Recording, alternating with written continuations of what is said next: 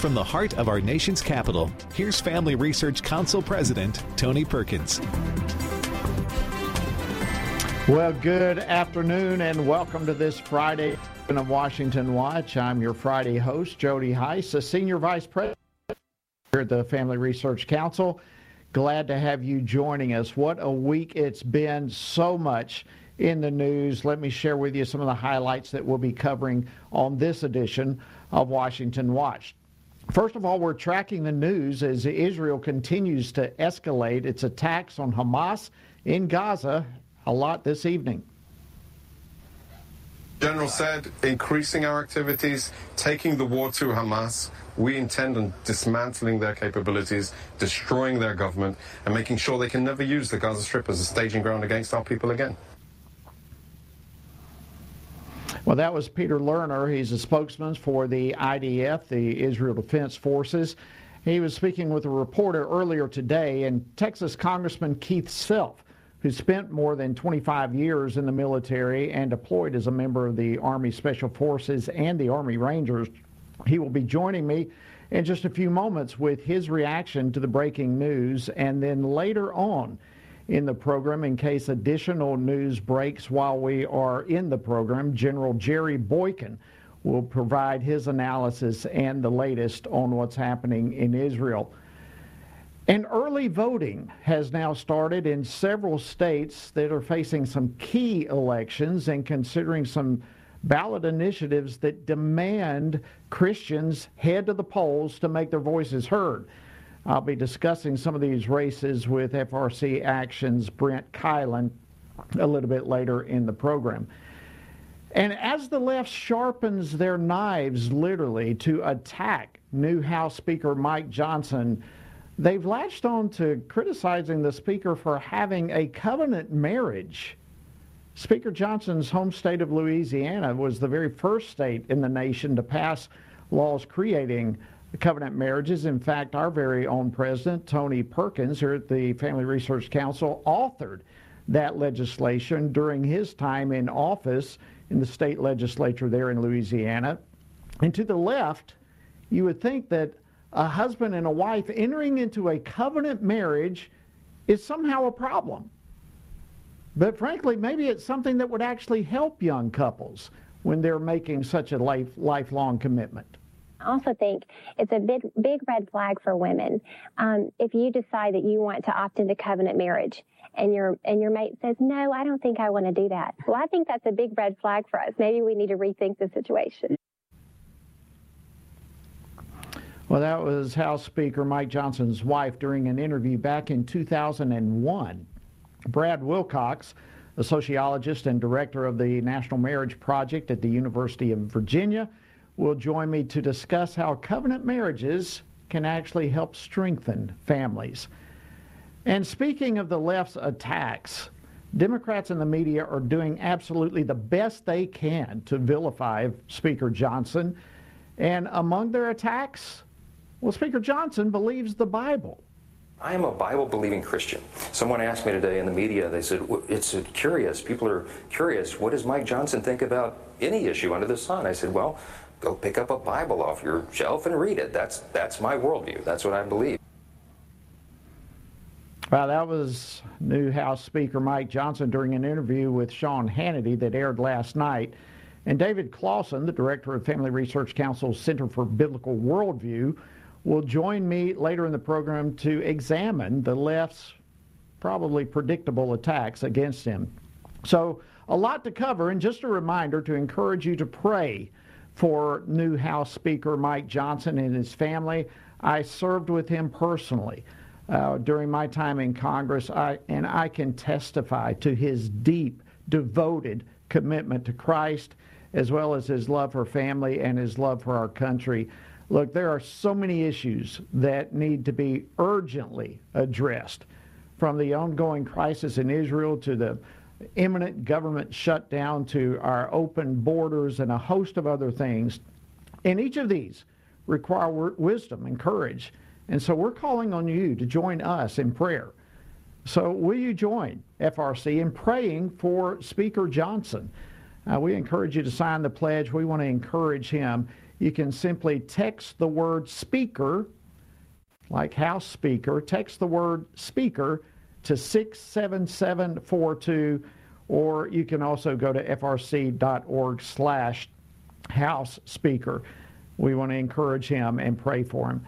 The website, by way of reminder, if you miss any portion of today's program, you can pick it up at tonyperkins.com, and there are also tons of not only archive programs there, but a lot of resources available for you, so don't miss out. tonyperkins.com. All right, let's jump into this program, this edition this evening. We continue to track the breaking developments coming from Israel, where Israeli forces launched intense airstrikes throughout the evening in preparation for what appears to be a full-scale ground attack. Elsewhere in the region, Iran continues to escalate its attacks by proxy on American troops, leading many to question President Biden's foreign policy's approach. A lot to discuss and unfold here, and joining me now to discuss this and more is Congressman Keith Self. He serves on the House Foreign Affairs Committee as well as the Veteran Affairs Committee, and he represents the 3rd Congressional District of Texas. Congressman Self, always great to see you. Welcome back to Washington Watch. Thank you, Jody. Great to be here. All right, we've got breaking news throughout this afternoon in Washington and this evening in Israel as the IDF launches what could be its full-scale attack on Hamas in Gaza. So what are you hearing right now? Well, I think they have. It certainly seems to be that. But I will tell you, they will be very careful to target Hamas leadership, maybe in the tunnels, but this will not be a war against every person in the Gaza Strip. The IDF will target Hamas leadership and the Hamas fighters, and I have no doubt that they will meet their objective to destroy the infrastructure of Hamas in the Gaza Strip. Yeah, I've had a couple of conversations with different individuals. I'd really like to get your input on this, but it seems interesting to me that this next level of the war is occurring just days after the House of Representatives has a new speaker, Mike Johnson, who has pledged his full support for Israel. Do you think that has anything to do with the timing that's taking place in Israel? And what, in your opinion, can the U.S. do to best back and support Israel as they enter this next phase? Well, I think the Biden administration actually slowed down the IDF attack into Gaza Strip. I'm not sure why, but what you ask what we can best do, we need to separate the Israeli-Hamas fight from our deterrence in the region to keep Iran and all of the surrogates out of this war. We need to have a bubble around Israel from international waters and international airspace of intelligence that we can provide them. And we need to be protecting our own troops. But I disagree with these little pinprick attacks we're doing.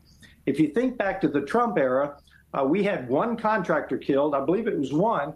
He took out one of the most senior officials in the Iranian government, Soleimani. Don't go after the weapons storage sites. Let's prove to Iran that we are going to deter them diplomatically, economically, and if necessary, militarily. Because we need to return to the maximum pressure on Iran.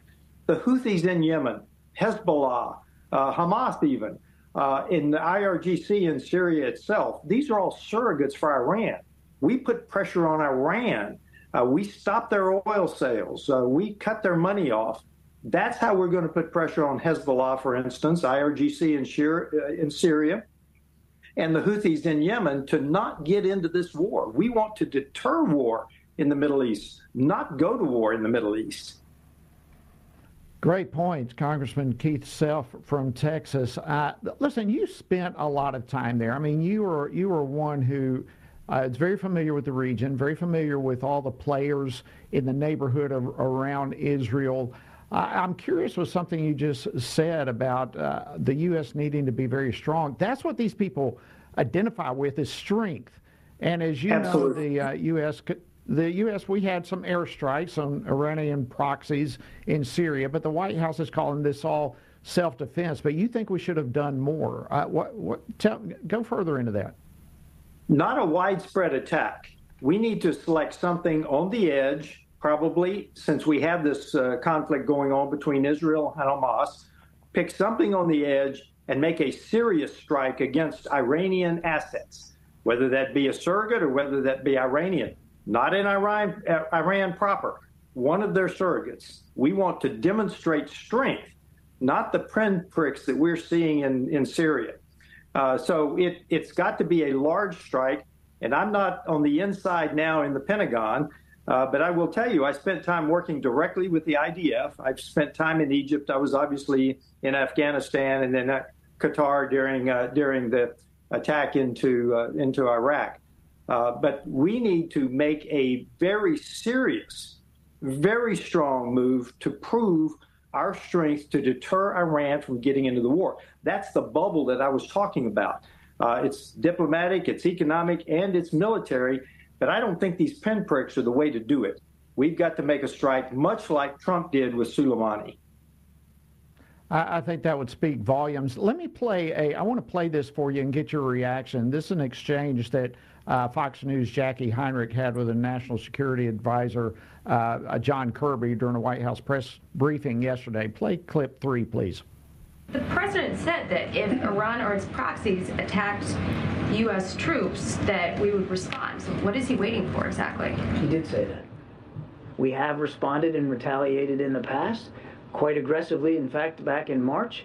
And as the president said, we will not hesitate to protect our troops and our facilities, but we're going to do it at a time of our choosing and a manner of our choosing.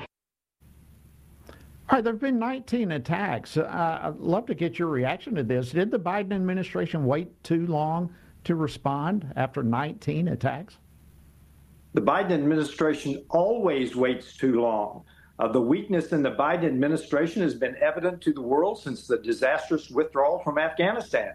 They always wait too long. Pick a target, make the strike that will deter Iran. Iran needs to understand that U.S. has the military assets to not only defend our troops, but should we have to, defeat Iran. But that's deterrence. I don't want to go to war in the Middle East. I want to deter Iran from going to war in the Middle East. Extremely well said. I think you hit it right on the head when you talk about the weakness and appeasement from this Biden administration in the past. And I mean, it brings every reason in the world to be very concerned looking forward as the situation in the Middle East intensifies. Congressman Keith Sell from Texas, thank you so much for joining us on Washington Watch. Deeply, deeply appreciative of your insight. Thank you for coming on the program. Thank you, Jody. Great to be with you. Have a great weekend. All right, friends, General Jerry Boykin will be joining us a little bit later in the program if there are any other developments between now and then, and he will be giving us additional analysis and up-to-date information as to what's happening in Israel. But for now, we've got some early voting that is underway in several states nationwide, including Ohio, where Christians simply must mobilize now to protect life. We're going to discuss this and dive much deeper into it, so don't go anywhere. Much more to unfold, and we'll do so right after the break.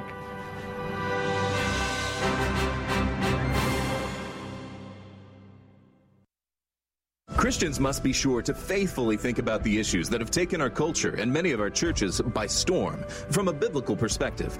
Family Research Council's David Closson, along with co-authors Denny Burke and Colin Smothers, released a new book, Male and Female, He Created Them, a study on gender, sexuality, and marriage to help Christians better grasp the Bible's teaching about these issues. This study presents a biblical view of homosexuality, transgenderism, and marriage. With this new resource, readers will be given guidance on specific questions related to preferred pronouns, identity, intersex conditions, and other matters that our churches must be discipling their members to respond to with love and biblical conviction. As part of the study, readers have access to supplemental videos by Dr. Albert Mohler, Dr. Heath Lambert, Reverend H.B. Charles, Dr. Christopher Yuan, Dr. Rosaria Butterfield, and others that expand and elaborate the themes of each chapter. To purchase a copy, go to HeCreatedThem.org. Today we find that global persecutions of Christians is growing more menacing every year. Family Research Council's Leila Gilbert, Ariel Del Turco, and Lieutenant General Jerry Boykin's book, Heroic Faith, shares personal stories from those who have endured religious persecution and gives a close look at the dire situations Christians often face due to dangerous and sometimes deadly opposition to their faith. The book's true stories of persistence and faithfulness amidst crisis offer inspiration and hope. Heroic Faith also provides insights into the ideologies driving the hostility and persecution, what steps the U.S. government might take to help, and how readers can best respond to the struggles of the faithful. It is critical for us to learn from our brothers and sisters who are suffering deeply and to do whatever we can to help. You can get your copy of Heroic Faith wherever books are sold or by going to frc.org/heroicfaith. Again, that's frc.org/heroicfaith. Men are constantly told that there is no place for their thoughts and concerns about abortion. However, this attitude ignores the fact that both women and men are deeply and personally affected by abortion. Furthermore, one does not have to be a woman to know that abortion ends the life of an innocent, unborn child. Every man has a role to play in protecting unborn lives and supporting the mothers in their families and greater community, which is why FRC's Center for Human Dignity has released a resource titled A Man's Guide to Standing for Life. This resource was created to help men positively address the topic of life. This guide will equip men with phrases to utilize or avoid, as well as practical tips for helping to protect life and the expectant mother or unborn child he knows. Every man has the opportunity to be an unborn baby's hero by stepping in to support a mother and speaking up for her child's life. Get this free guide at frc.org/prolifemen to learn more about the important role men play in protecting unborn lives. Good afternoon. Welcome back to Washington Watch. I'm your Friday host, Jody Heiss. Glad to have you joining us for this edition. All right, early voting has begun in many states for this November's elections, including in Ohio, where the abortion industry is literally pouring in tons of money to push for Issue 1, which would change the state's constitution to allow abortion on demand up until birth. But given the national interest in this particular ballot initiative, folks, we need everyone in Ohio to vote no on Issue 1 and to encourage your family, your friends, your church family, encourage everyone to vote no. But the ballot initiative in Ohio is just one of many votes that are taking place this fall. And here to discuss this and many other races is Brent Keilen. He's Vice President for Strategic Initiatives at the Family Research Council and FRC Action. Brent, thanks for joining us today. Great to see you. Good to see you too, Jody. Appreciate it. All right, well, let's begin by talking about Issue 1 in Ohio. This is huge, and the abortion industry is funneling tons of cash into this ballot initiative.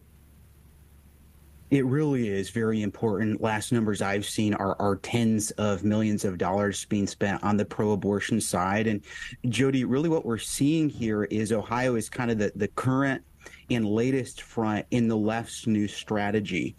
Post Dobbs and Roe getting overturned last year, they started this strategy where they're going to states, trying to go around state legislatures and get these constitutional amendments passed, enshrining these types of radical protections in these state constitutions. And they're particularly interested in states like Michigan, we saw last year, Ohio this year, where the threshold to amend a state constitution is not all that high. So this is very important. Like you said, Issue 1 in Ohio, if passed, would enshrine these radical abortion protections into the Constitution.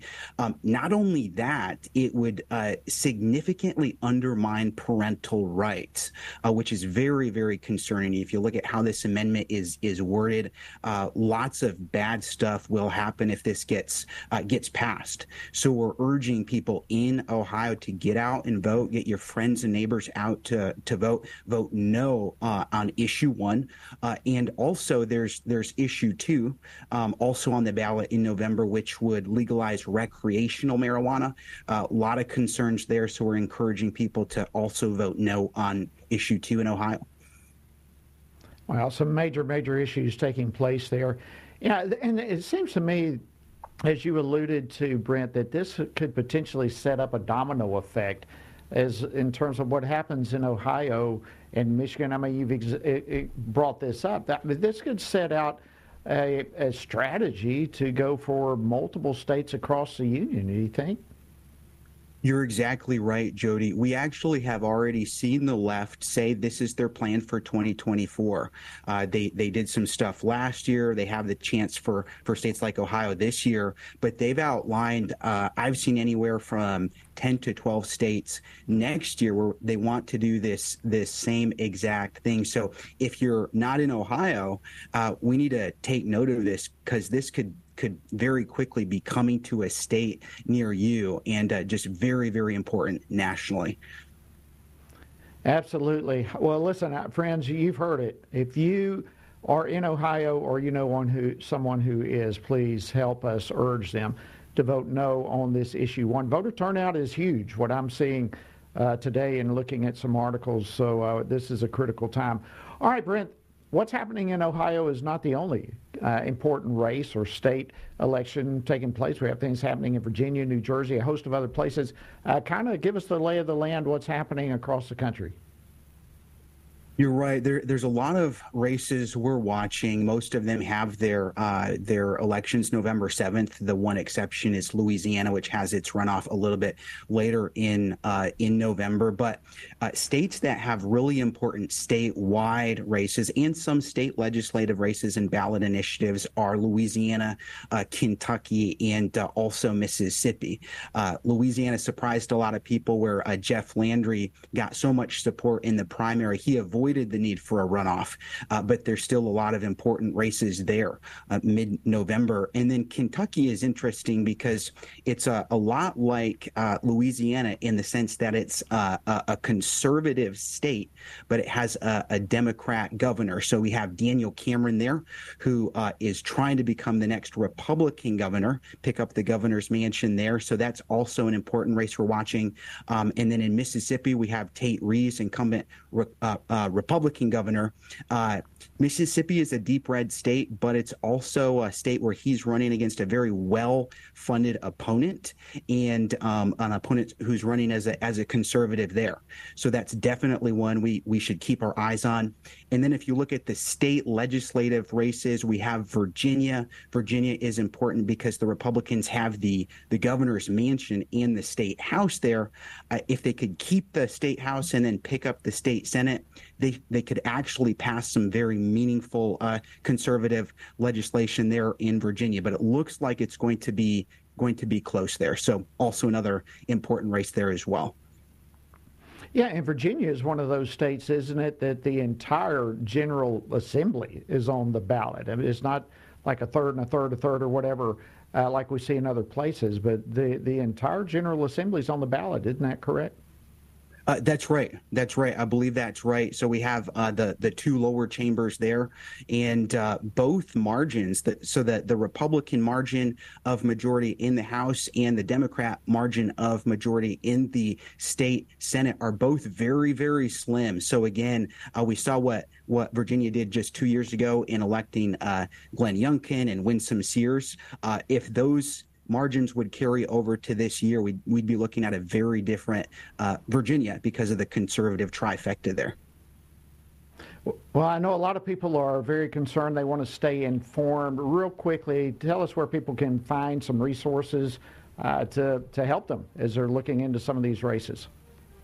Absolutely. Jody, two things real quick. You can go to our website, frcaction.org, and access iVoter Guide. It covers all of these races that I've mentioned, some really good info there. You can also get it texted to you. Just text GUIDE to 67742. Get it straight to your mobile phone there. And then secondly, make a plan to vote. There are so many people that intend to vote, but then life happens on Election Day and they never quite get to it. So make sure you know how you're going to get to the polls, when you're going to get to the polls on Election Day, so that you're able to make sure your voice is heard there.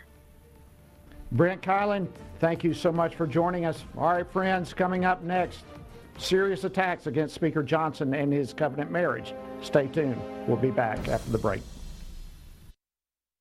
Christians must be sure to faithfully think about the issues that have taken our culture and many of our churches by storm from a biblical perspective. Family Research Council's David Closson, along with co-authors Denny Burke and Colin Smothers, released a new book, Male and Female, He Created Them, a study on gender, sexuality, and marriage to help Christians better grasp the Bible's teaching about these issues. This study presents a biblical view of homosexuality, transgenderism, and marriage. With this new resource, readers will be given guidance on specific questions related to preferred pronouns, identity, intersex conditions, and other matters that our churches must be discipling their members to respond to with love and biblical conviction.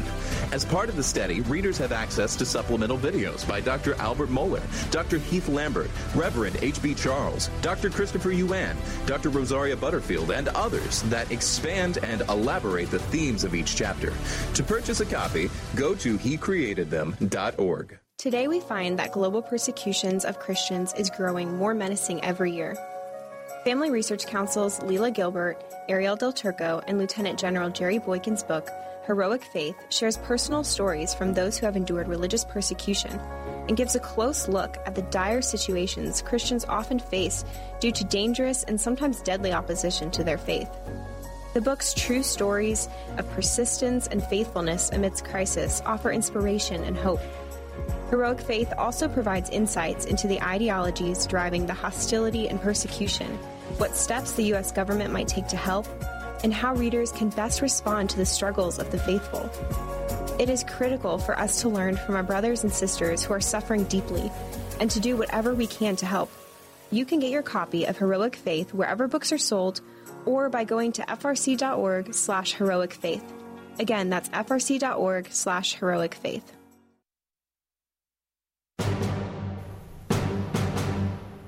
Welcome back to Washington Watch. I'm your Friday host, Jody Heiss. Thank you for joining us this evening. All right, Congressman Mike Johnson's election this week to be the new Speaker of the House has really placed a bullseye on him as it relates to targets and attacks coming from the left. And we're going to discuss this more even in our next segment. But one part of the Speaker's life that has drawn, I think, some unexpected scrutiny is his decision to have a covenant marriage with his wife, Kelly. Louisiana, which is the home state of the Johnsons, was the very first state in the nation to offer covenant marriages. In fact, this legislation was authored by our own FRC President, Tony Perkins, while he was a legislator there. And it basically underlines marriage as a lifelong commitment. It places limits on the circumstances under which a couple could get a divorce. And given all the societal problems that we've seen from the deterioration of marriage and family, why would the left target covenant marriage for attacks? Well, joining me now to discuss this and more is Brad Wilcox. He's a sociologist, a visiting scholar at the American Enterprise Institute, and director of the National Marriage Project at the University of Virginia. He's also author of the forthcoming book entitled Get Married: Why Americans Must Defy the Elites, Forge Strong Families, and Save Civilization. Brad, welcome back to Washington Watch. Great to have you. Jody, it's good to be with you tonight. Well, listen, let's just begin, Brad. There's probably some who are listening or watching right now who may not be familiar with the term covenant marriage. What is it and how is it unique? Jody, what happened is that Louisiana, under your FRC president's leadership in part, and then Arkansas and Arizona passed a law in those states that basically makes it a more committed relationship, marriage that is, where couples are kind of looking over a document, affirming their commitment to marital permanence, and in the event of any difficulty or trouble, affirming their willingness to seek counseling, and then only kind of getting permission to, to end their marriage in divorce in certain particular situations like adultery or a pattern of habitual drunkenness or abuse, for instance, and only after a period of time has passed. So it's a way for these couples to sort of underline their commitment to one another and their commitment to marriage itself as an institution. All right, you're a sociologist. You deal with all this stuff all the time. I mean, you dive deep into this. Explain to us the benefit, if we can go this route, to couples, the benefit to society, to culture as a whole, when we have strong, long-lasting marriages versus families that fall apart. Yeah, Jody, my forthcoming book for HarperCollins, Get Married, I underline all the ways in which strong marriages benefit our country, make our civilization stronger, if you will. So we know, for instance, that communities that have stronger families, more two-parent families, are safer. They've got less crime. We know that the strongest predictor today in America of realizing the American dream, for poor kids at the community level is the share of two-parent families. So kids who are being raised in communities with more two-parent families are more likely to rise from poverty to affluence as adults. And we know also, too, that things like incarceration, school suspensions, all these things are much lower for kids who've got the benefit of being raised by married parents. So these are just some of the kind of benefits that we see sort of playing out today when it comes to marriage in our contemporary civilization. All right, so who in the world would be opposed to any of the things you just mentioned? Things that are beneficial to society, to culture as a whole. These are benefits. They are blessings to our society when we have strong marriages. So who in the world would be opposed to that? And what does it say? This is really my question for you.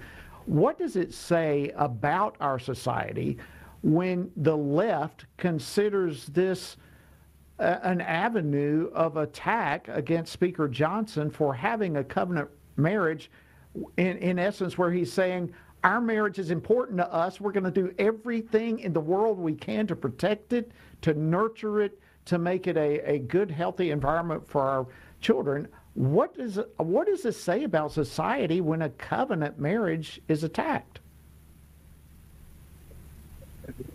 Well, I think we've seen... All right, looks like we lost it. Can you hear me, Dr. Wilcox? All right, looks like we've lost Dr. Wilcox. But, y'all, this is the question. This is what it ultimately comes down to. We have an outspoken believer who is now the Speaker of the House, someone who believes the Bible, and someone who doesn't just talk it, but is committed to it.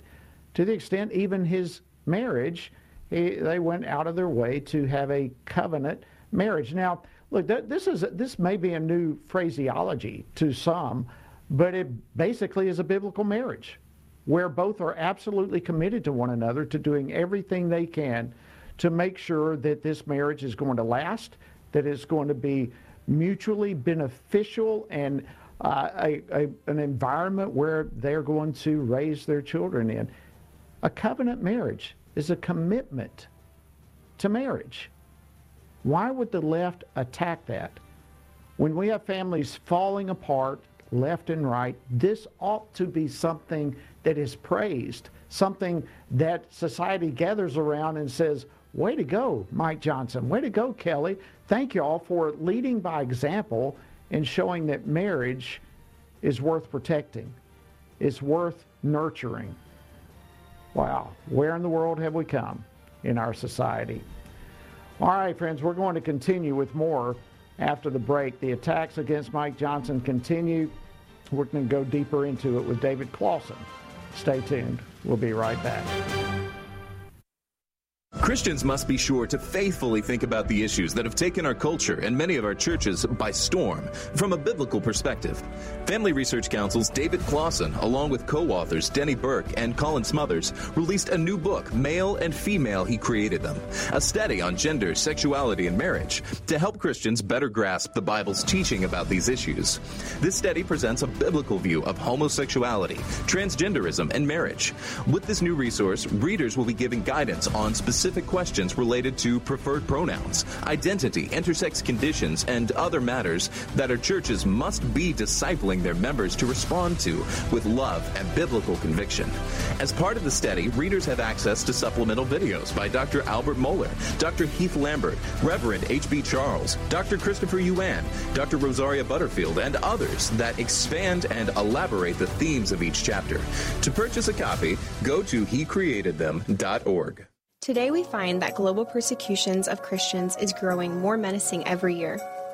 Family Research Council's Leila Gilbert, Ariel Del Turco, and Lieutenant General Jerry Boykin's book, Heroic Faith, shares personal stories from those who have endured religious persecution and gives a close look at the dire situations Christians often face due to dangerous and sometimes deadly opposition to their faith. The book's true stories of persistence and faithfulness amidst crisis offer inspiration and hope. Heroic Faith also provides insights into the ideologies driving the hostility and persecution, what steps the U.S. government might take to help, and how readers can best respond to the struggles of the faithful. It is critical for us to learn from our brothers and sisters who are suffering deeply and to do whatever we can to help. You can get your copy of Heroic Faith wherever books are sold or by going to frc.org/heroicfaith. Again, that's frc.org/heroicfaith. Men are constantly told that there is no place for their thoughts and concerns about abortion. However, this attitude ignores the fact that both women and men are deeply and personally affected by abortion. Furthermore, one does not have to be a woman to know that abortion ends the life of an innocent, unborn child.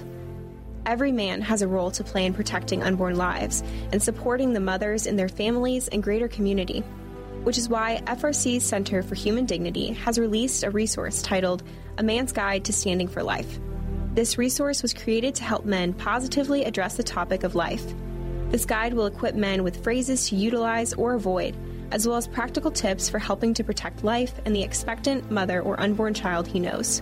Every man has the opportunity to be an unborn baby's hero by stepping in to support a mother and speaking up for her child's life.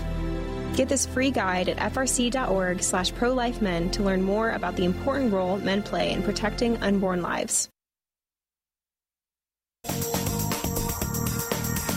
Welcome back to Washington Watch.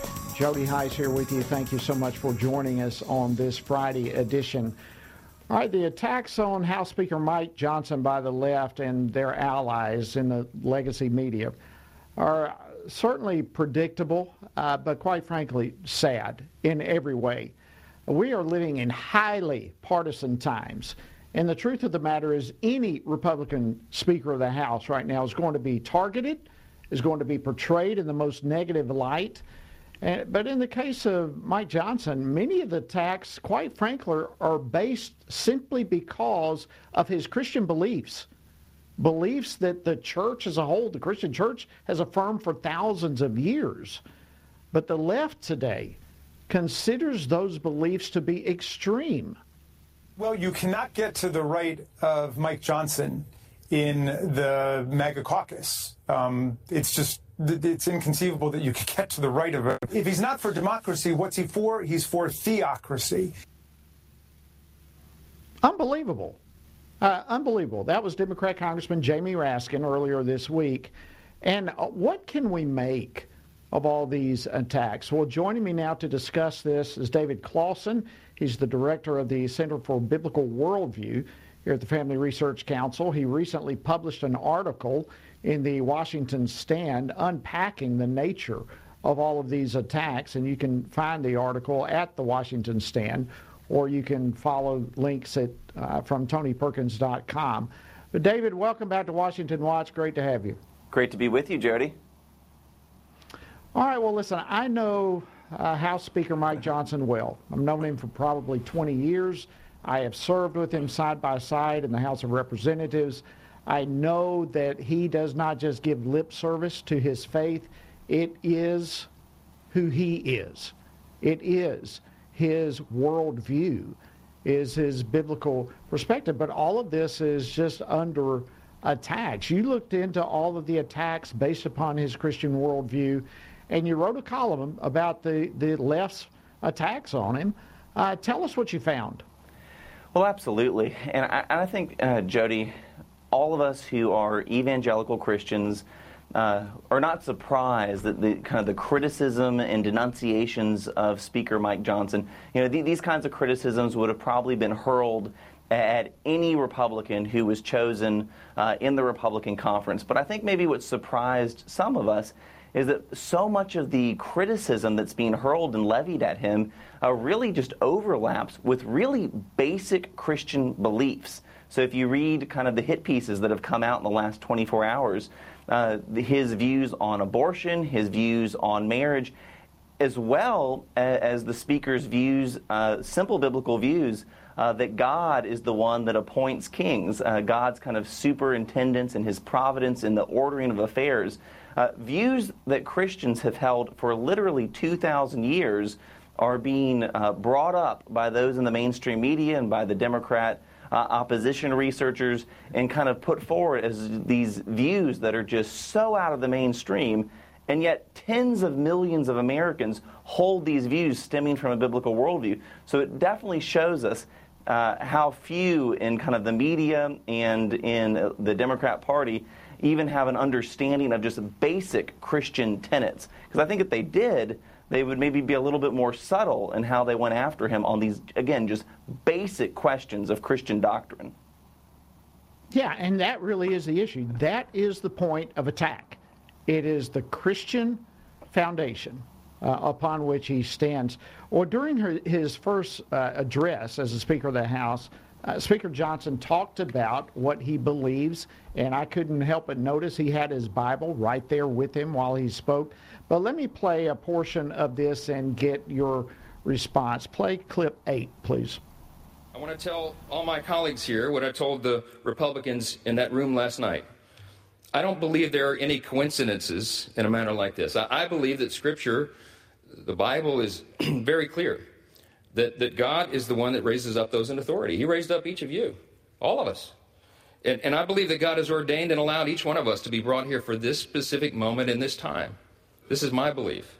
I believe that each one of us has a huge responsibility today to use the gifts that God has given us to serve the extraordinary people of this great country, and they deserve it, and to ensure that our republic remains standing as the great beacon of light and hope and freedom in a world that desperately needs it. And David, it was as though the moment he said this, that a memo went out among Democrats with the word theocracy in all of their talking points with this. Give me your reaction to that. Within just a couple of hours, you had Representative Jared Huffman saying, quoting that clip and saying, this is a slippery, dangerous slope to theocracy. You then had Representative Jamie Raskin, who you played the clip from earlier, who says, this is what theocracy looks like. So definitely the memo went out with that word theocracy. And again, anyone with even just a casual acquaintance with the Old Testament will realize what the speaker was saying. Again, this is just basic Christian belief coming right out of the Bible, really, Daniel chapter 2. Which just affirms that God is the one that raises up kings. He raises up kings, he removes kings. Proverbs 21:1, another verse that says that the king's heart is a stream of water in the hand of the Lord, that he turns it wherever he will. A basic Christian belief is that God is the one that ordains authority. God is the one that gives delegated authority to human beings to wield it on his behalf. And so what the speaker was simply affirming there is this long-standing Christian belief that God is ultimately the one that entrusts human rulers with their authority. And so that's one of the reasons that government's a good thing and that government is valid, because it's ordained by God. And again, you would just think by looking at the reaction to that just basic affirmation of Christian truth that he was saying something that was just so far out the mainstream, so extreme, that it's frightening. And again, I think we need to see this for what it is. Folks who don't have any reference to what the Bible teaches, trying to scare millions of Americans when so many of us would just be saying amen to everything that the new speaker was saying in his speech yesterday. Yeah, and if I remember correctly, and I'll put it that way, one of those that you just mentioned is a member of the Atheist Caucus. And talking about a slippery slope, that is a slippery. I'm reminded of above the rostrum there in the House of Representatives, "In God We Trust." This is not just a slogan. It is a foundational principle upon which our nation was established. It is what we believe. It is who we are. It is not a slippery slope. It is a firm foundation. And I think we need to push back on this tremendously. David Closson, thank you so much for taking your time to be with us this evening on Washington Watch and for keeping your pulse on what's happening here. We greatly appreciate it. Thank you, Jody. All right, friends, let's wind down as the war in Israel continues to escalate. I'm honored now to be joined by FRC's Executive Vice President, General Jerry Boykin, for his analysis on the latest breaking news that's taking place. We don't want to enter into this weekend without having the most current information we can as to what's happening. Of course, General Boykin spent the last 4 years of his incredible 36-year military career serving as the Deputy Undersecretary of Defense for Intelligence. He was also one of the original members of the Army's Delta Force, which of course was established to focus on counterterrorism and hostage rescue operations. General Boykin, always an honor to have you on the program. Thanks for coming on. Thanks for having me, Jody. Well, listen, I know this has been a busy day for you on the media all over the place, but everybody's pulling on you because nobody knows more what's happening than you do. This is a developing story. What's the latest? What are you hearing? Yeah, people are trying to determine whether the incursion into the Gaza Strip today, and keep in mind there's a time change, but whether it's the beginning of the ground attack or whether this is just another either reconnaissance or feint or preparation of the battlefield.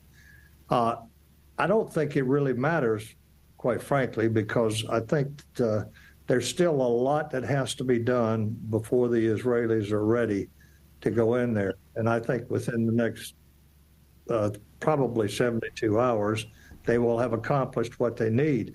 At the same time, though, it could be. I mean, this could be the beginning. If they were to find that they could make a breakthrough in a place that they had not anticipated, they could certainly keep going, not stop the momentum, and make that the beginning of the ground war. Well, you have worked with the Israeli forces. You know that region of the world well. You know how Hamas works, and allegedly their headquarters is now under the largest hospital in the tunnels underneath there, which makes it extremely difficult for Israel to respond without civilian casualties. And, of course, hundreds of miles, am I correct, of tunnels underneath there. So once they start this ground game, it's an extremely difficult process, trying to find the bad guys and trying to rescue those who've been taken hostage in the midst of hundreds of miles of tunnels. Is that what we're looking at? Yeah, we are. I think it's a couple of hundred miles is what I heard recently. But I'll tell you what, Jody, I hope that everybody that's listening to any of these programs that are talking about this recognize that what Hamas is doing violates every law of land warfare that there is. And you cannot use a hospital, for example. You can't make that hospital part of your warfighting mechanism. And then at the same time, you can go back to when this thing started and the fact that they mutilated bodies. They did all kinds of things that are against the law of land warfare. Why am I saying that? I'm saying that because this is going to be over one day, and there's got to be a reckoning, because if we allow that kind of behavior without any penalties whatsoever, you're going to see the same thing again, and it's going to become more popular next time. Wow, what a chilling thought that is. All right, General, what should the United States be doing how can we best support Israel as they enter into this next phase of the war? Yeah, what we need to do is we need to let them know that we are not going to abandon them. That has always been, a real concern. Let them know we're not going to abandon them. We may have some suggestions, but that doesn't mean that we stop all aid, all support if you don't do what we are asking you to do. The other thing is this. We, as a nation, have to make sure that we're doing the things here at home that don't make a situation like this worse. And when we, as college deans and college presidents and all, allow people that are the next generation in this nation that's going to allegedly take us to the next level, if we don't hold them accountable for this nonsense that we see going on here, I think that we're failing to support Israel the way we should. Because right now they need all the support they can get. They need encouragement. And we are the ones that can do that. And we can lead the rest of the world. But we're not doing that right now. And I'm very disappointed in what we see happening in this country. Yeah, you know, we had Congressman Keith Self from Texas on a little bit earlier in the program, and he was talking about the weakness and the appeasement, if you will, of this administration. When you look at the weakness of the foreign policy and the overall leadership of the Biden administration, both in the past, Afghanistan withdrawal, all of this culminating together, how concerned are you with what you see? I'm very concerned. Keep in mind, in 1980, the Iranians released 52 hostages that had been held for 444 days. Why did they release them? What day did they release them on? Does America still remember? They released those on the very day that Ronald Reagan was inaugurated as president. And that is because they knew Ronald Reagan was a man of strength. He was a leader, and that he was going to take them down if they did not release them. And they made that very clear in his campaign speeches, let alone in his private diplomacy with others.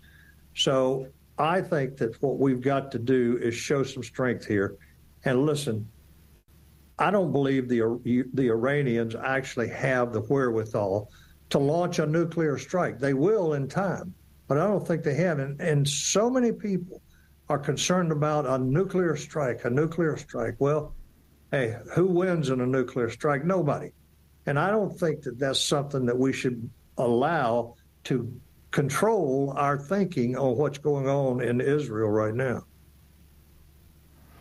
General Boykin, there's no doubt we're going to see a lot happening over the weekend, more developments. Real quickly, how can people be praying for Israel now and over the weekend with their church families and so forth?